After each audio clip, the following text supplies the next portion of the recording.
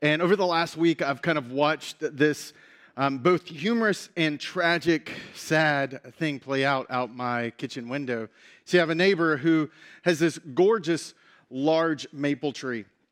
And last weekend, he spent all weekend out cleaning up the leaves. I mean, his entire yard was covered just thick with these maple leaves. Spent hours, over half a day, just sucking up all the leaves in his yard. And I remember looking out the kitchen window and being like, man, that looks really good. And then as the week progressed, started to notice, the yard doesn't look as good. And then Friday morning, got up, was making my coffee, and looked out the window, and his yard was covered again. And Saturday, yesterday, he spent all day again out cleaning up the leaves. And my wife made a comment. She looked up at the top of the tree, and she was like, man, there's like 2 more Saturdays worth of leaves in that tree. And I just had this thought of like, man, how frustrating and futile is leaf cleanup in the fall, right? I mean, just you think you get it, it looks good, and then the next week, more leaves have fallen, and then the next week, more leaves are falling.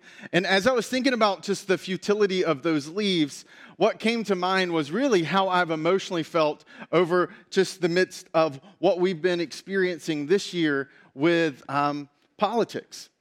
And the fact that as we're in the middle of this series called Talking Points, I've felt that same way as we've dealt with the struggle around politics and debates. It seems like every day there's another one of these moments that plays out on social media feed, on conversations, of talking heads, the echo chambers, there's just, it's futile. It just feels hopeless. It just feels never ending. It's like politics and the pandemic. It's like the old song when you were little that you learned to sing, John Jacob Jingleheimer Smith, right? The song that never ends. Like this feels like it will never end. And I know that it will, but it doesn't feel that way. And that persistent, perpetual, will never get out of this, that there's always going to be more divisiveness and more tension and more stress, just feeds these echo chambers and more outrage. And what I want to do today is look at a better way. That over the last month, we've kind of walked through a few different talking points. The first talking point is for those who are listening who are Christians, for us to be reminded that our hope is not in the election, no matter who wins. Our hope is in the resurrection. What happened to Jesus? What is still He on the throne? That's our hope. The fact that an empty tomb, not who sits in the Oval Office or some other room in the White House, that's not our hope. Which means on November 3rd, November 4th, probably December and January, we can sleep a little differently than the rest of the world because we haven't staked all our hopes in how people stand, vote, mail, and elect the next representatives and senators and president. And that there's a better way, that because we have that hope, we can fight the tendency that tells us to hurry up and feel, that oftentimes is at the center of the engine of these echo chambers, where we're feeling opinions, not forming them. Where that tweet or that comment or that meme, it feels right, so we retweet it, we resend it. That instead of hurrying up and feeling, we slow down and think. And that by slowing down and think, that we are in a different posture. We're in a place of humility. We can listen, we can learn, and we can start to walk out of these echo chambers that we find ourselves in. But when we walk out, that's not enough.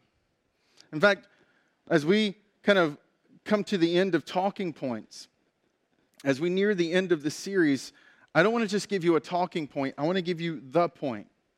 What we're meant to do when we walk out of those echo chambers. And to look at that, to discover that way, I want to take you to a story that, quite frankly, on the surface will not feel like it fits this present moment. But I'm telling you, if you hang with me and you lean in, you might find that there's a lot more in this story to speak to where we are than what just is on the surface. The passage I want to look at today is found in the Gospel of John. And it's called the Gospel of John because it's written by John, who was the youngest of Jesus' disciples. He was the one who was tasked with taking care of Jesus' mom when Jesus was crucified on the cross and subsequently resurrected, because there was no welfare system in the day. Jesus picked John specifically to take care of Mary. And so for the rest of her life, she would live with him, and he would essentially function as a surrogate son to her.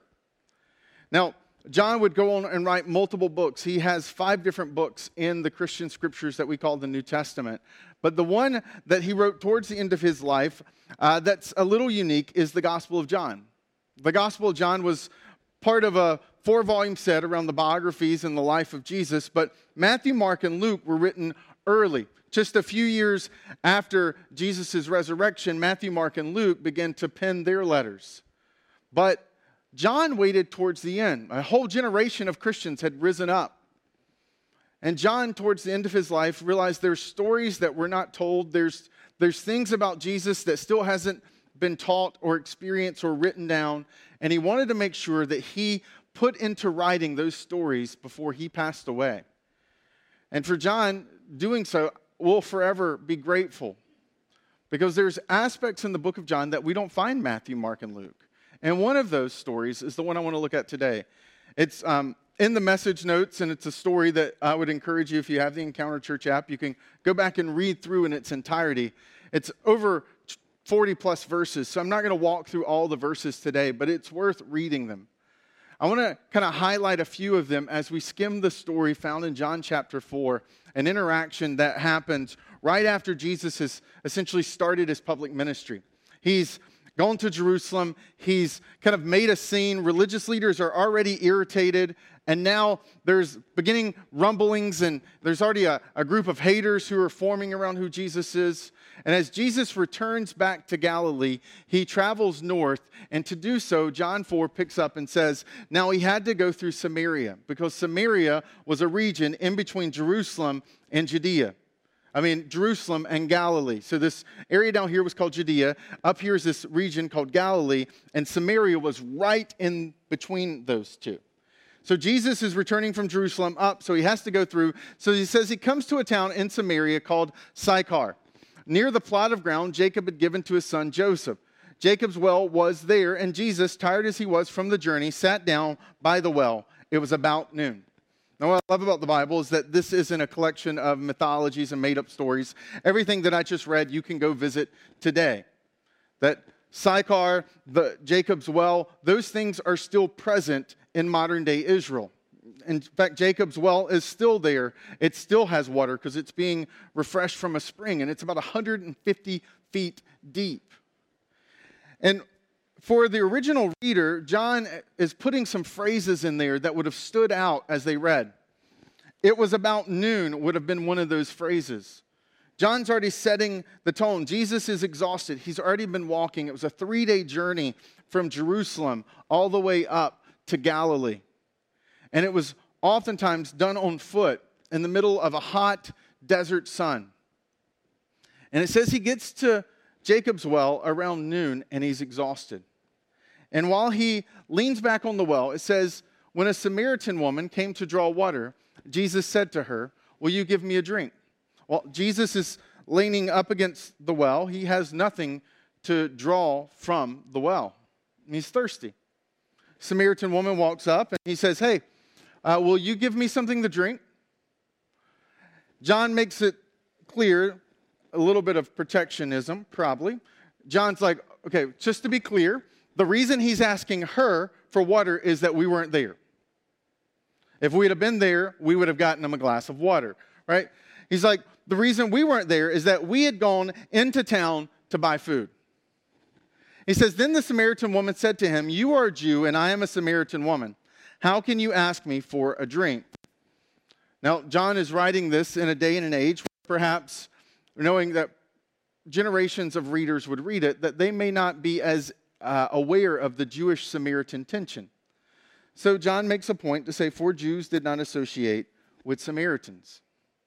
And what we see in this passage, before we go on any further, I think is 2 really important things to notice.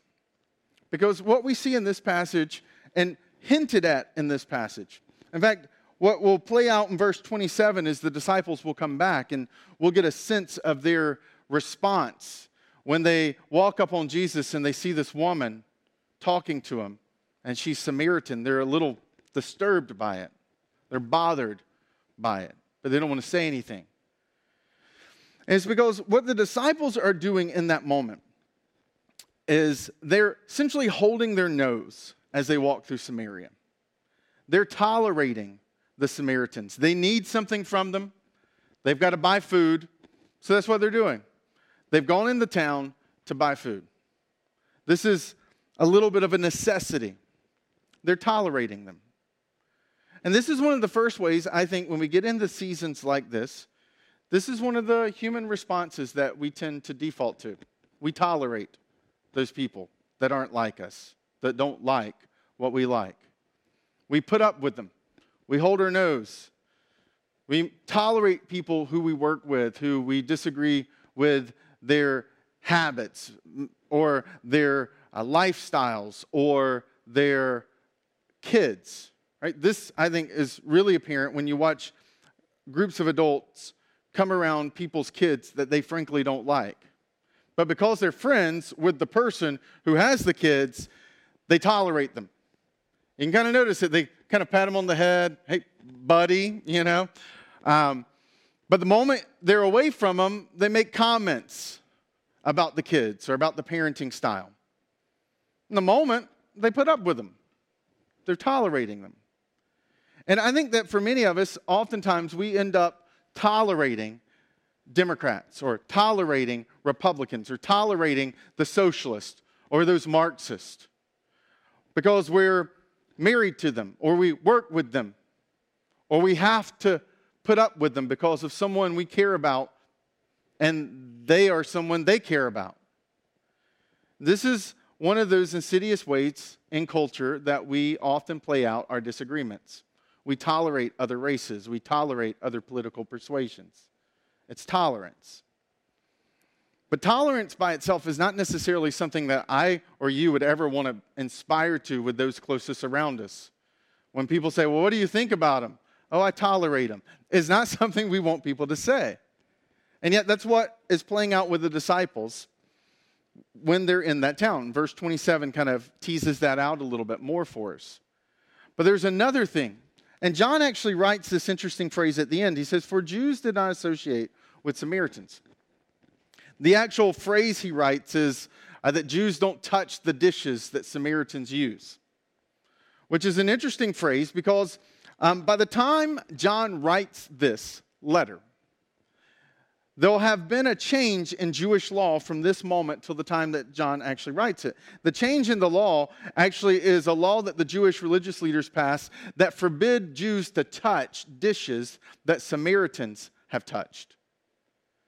This idea that a Samaritan is so morally corrupt. They're so, because Samaritans were both racially and religiously different than the Jews.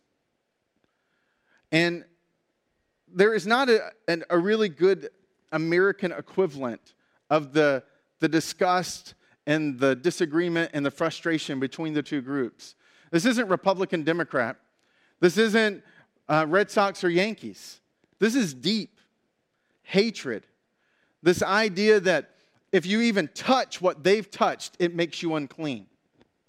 Which is why John tells us Jews didn't associate with Samaritans. Some Jews hated Samaritans so much that when they went from Jerusalem to Galilee, some of them, instead of passing through Samaria like Jesus did, some would actually add days to their trip and they would go all the way around.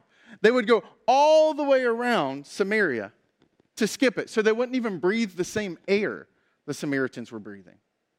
You see, some Jews in that culture were doing something that we do in this culture. They didn't tolerate them. They were not even willing to do that. It wasn't even a neglect. It was an outright rejection of them.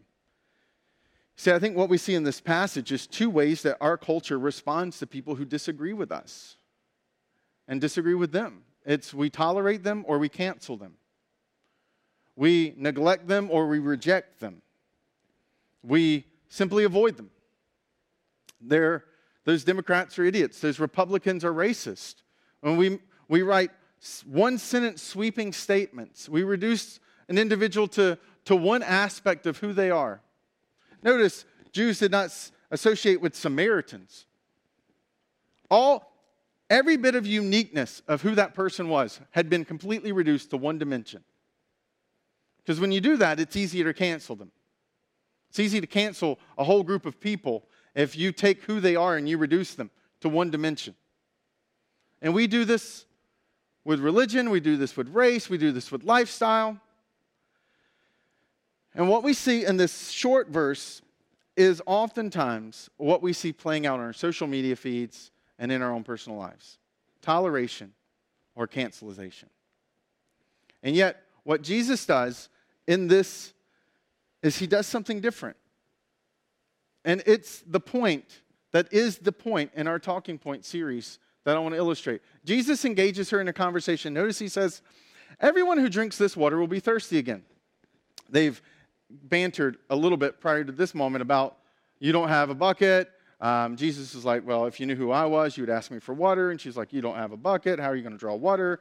And Jesus says, look, everyone who drinks this water, speaking of the well, will be thirsty again. But whoever drinks the water I give them will never thirst. Indeed, the water I give them will become in them a spring of water welling up to eternal life. He says, look, I've got water that will satisfy your thirst.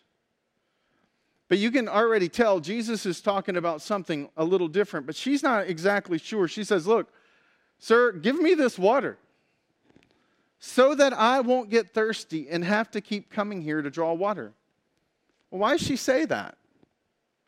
Well, the reason she says that is why Jesus is about to respond. She's there at noon. And a reader in first century would have recognized that a woman did not come to the well alone at noontime. That wasn't normal. Groups of women would travel to wells at the beginning of the day and at the end of the day. In fact, if you were to travel in any part of the third world today, you would find in third world areas that groups of women often still travel to water supplies in the morning and in the evening. It's safer that way. It avoids the hot sun.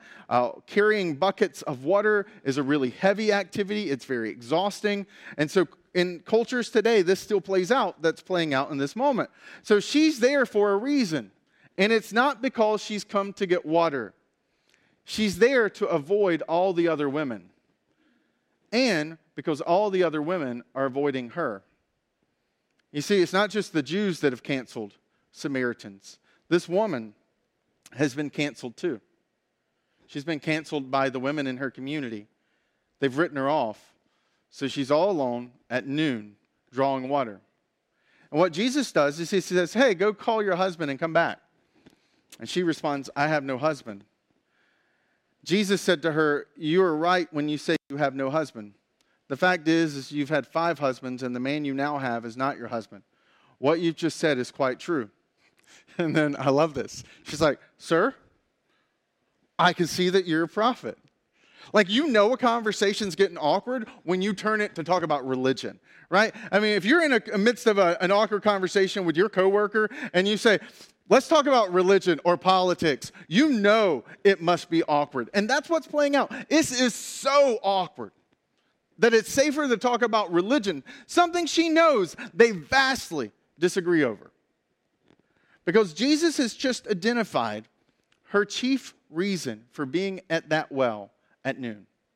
It's the fact that she is not just a woman who's been married multiple times, which in that culture would have been that scarlet letter.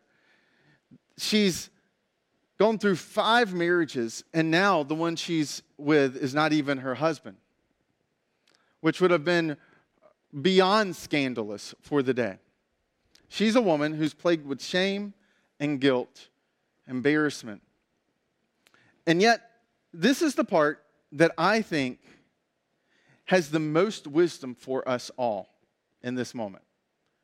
And that's why I gave you the warning at the beginning. I know this story will feel like a weird place to talk about politics, pandemics, and everything else. But what this woman is doing isn't too far off from what we do. You see, she had pursued a good thing. She had pursued a relationship.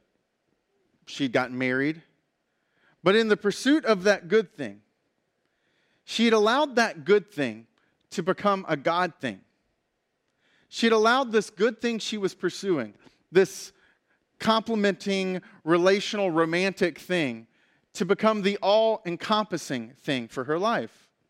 And the first relationship didn't satisfy, so she moved on to the second. And that one didn't complete her, and she moved on to the third. She had bought into this notion that a romantic relationship was going to fulfill her. And don't hear me wrong, romantic relationships are good, but they're not God.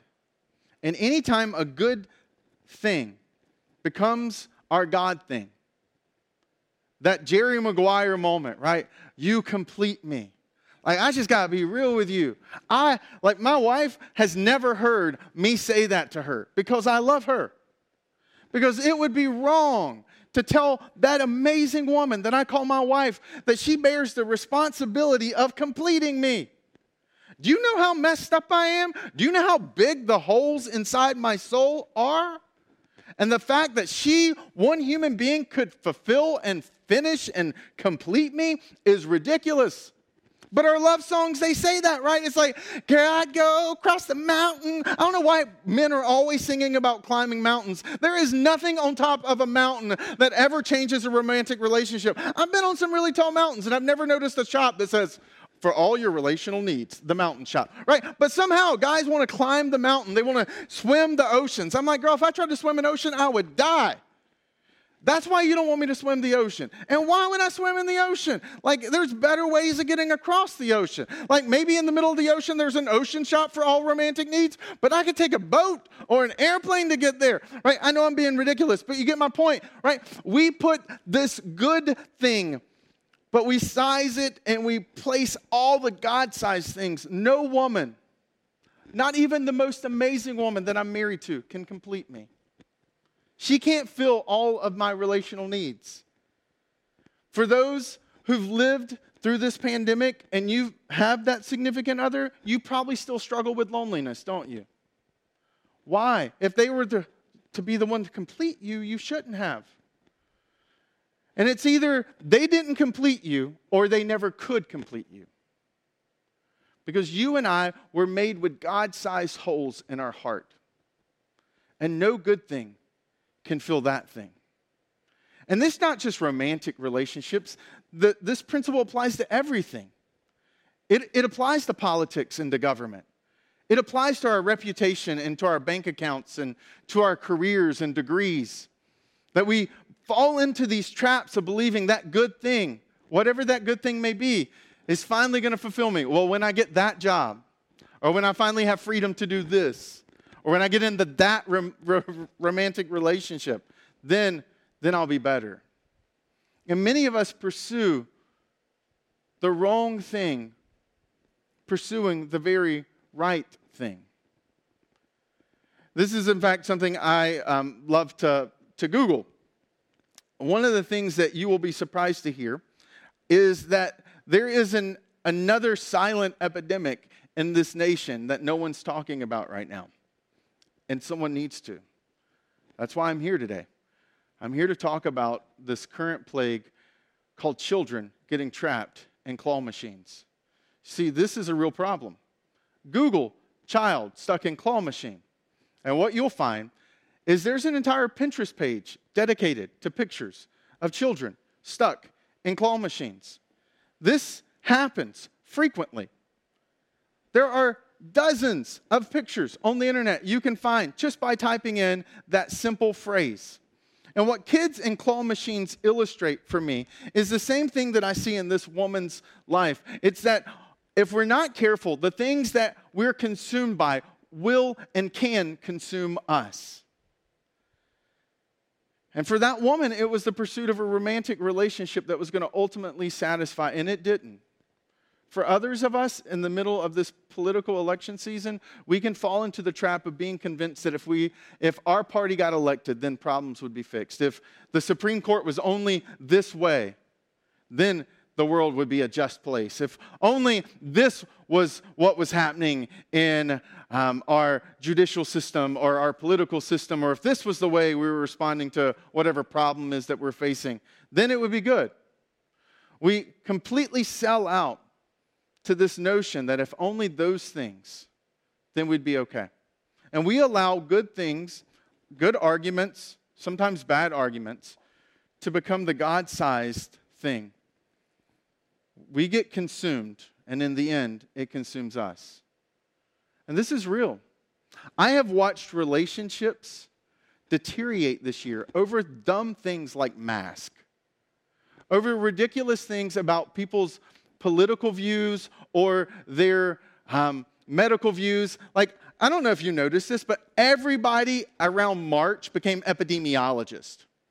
Everybody. It's like everybody had an opinion about the pandemic. Most of those people never even went to school for epidemiology. But they got an opinion, which is fine. But what was tragic is I watched people's opinions become obstacles for relationships. There are people in social media feeds who've unfriended each other. There are physical relationships that have deteriorated because of a mask or because you saw on their Facebook feed or they made a comment that they're voting for Trump or they're voting for Biden, or maybe you rode by their house and you saw a sign in their yard. And you just skipped tolerance. You just straight up canceled them. Because what you were consumed by ultimately consumed that relationship. And what Jesus is doing here is he's not allowing those tendencies of humanity to rob this woman of her humanity. He's there to find this woman whom most of her community had written off. There's neglect, there's reject, and he's come because he's like, I want you to know, I see you. He loves her. This is what we see play out in this dialogue, in the entire story. But here's the thing. I know that, like, you can say, well, okay, are you saying that the better way is love and that you just need to love? Yeah, like I've seen those billboards. Yeah, I've seen those slogans and all the different phrases around love. But no, I'm not saying the way our culture defines love. I'm not saying with this like flu, no teeth kind of love. Jesus loves differently than how our culture defines love. Our culture, oftentimes, what they say is love is really just blind affirmation and conflict avoidance. We say, oh, we just need to love one another. And what it really means is we just need to avoid conflict and affirm, you do you. You do you, I do me. That's love. And that's not love. And then you have some people who react to that, who see love from a very different frame, and so they want to kind of lob grenades, and that's why I'm voicing it, because some of you, when I said the word love, you kind of instantly kind of rose up. You're like, oh no, one of these like love's the answer kind of things. And notice what Jesus does.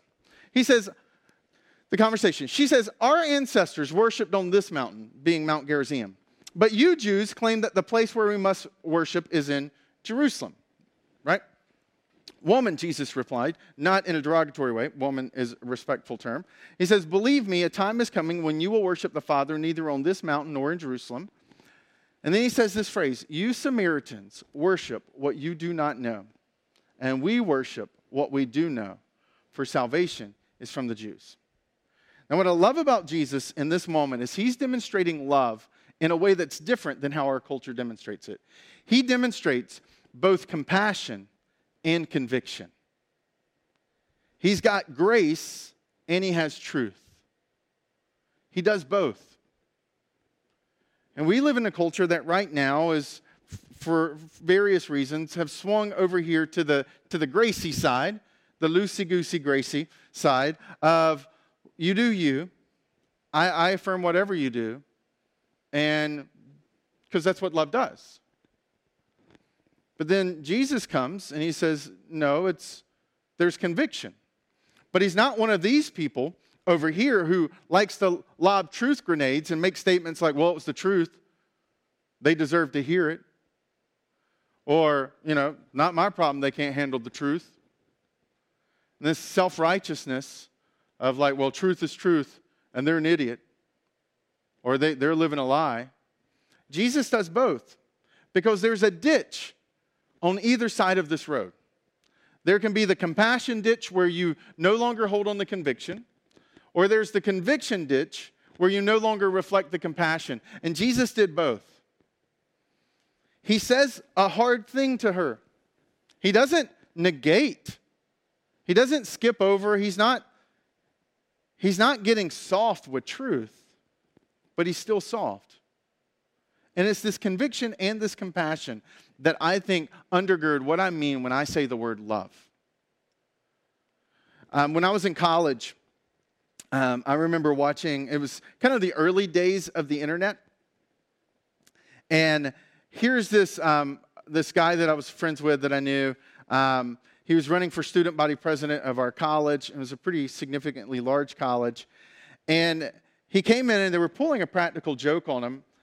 And he walks into the student body office and they've filled the entire place up with balloons.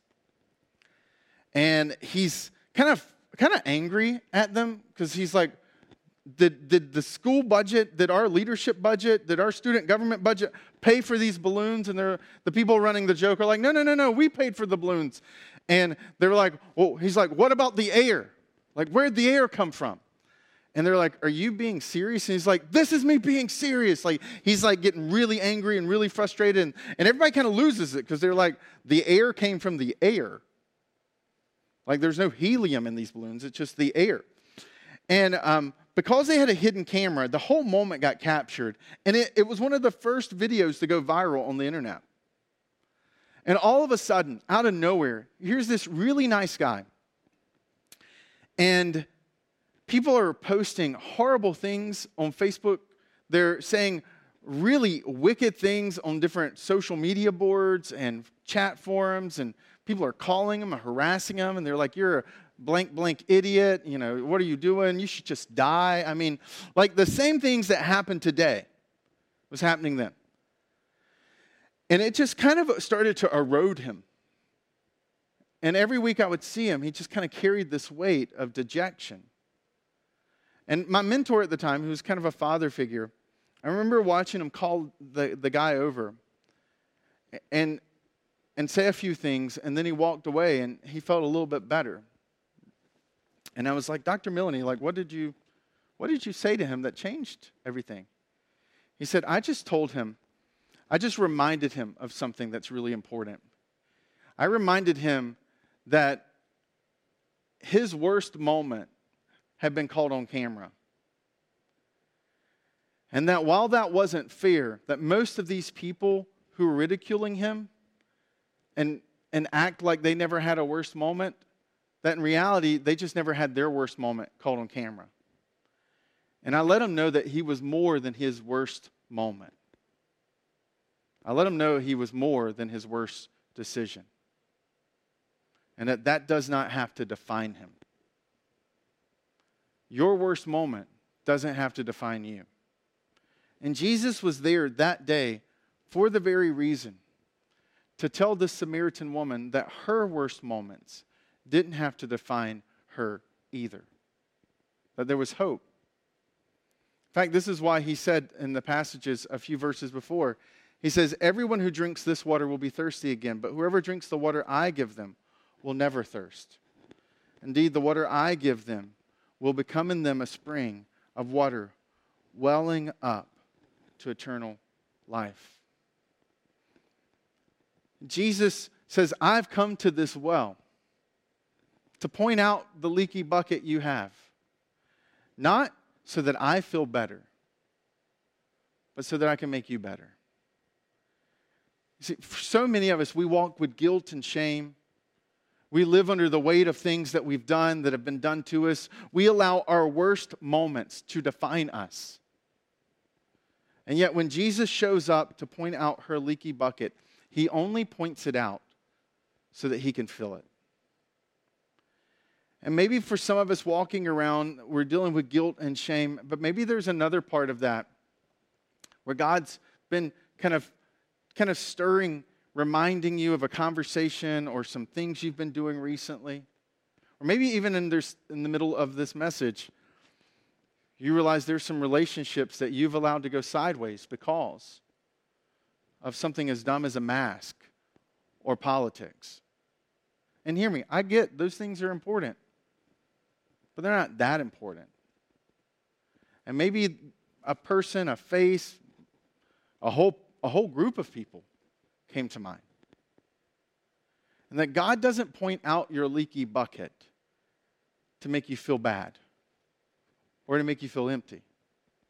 He points out your leaky bucket so He can fill it, so that He can give you water that will allow water to well up to eternal life inside of you.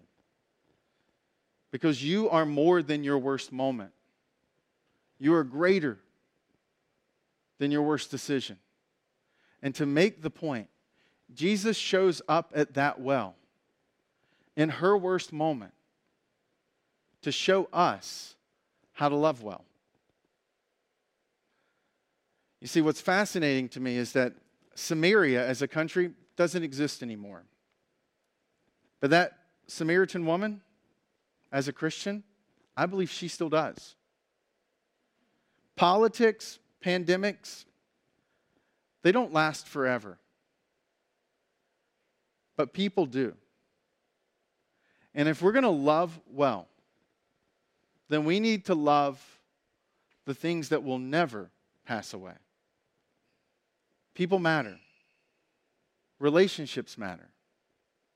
And ultimately, God stepped to that well to remind us today that He wants to put inside of us a well of life to flow out into other people's life. That love could well up in us so that others could experience it.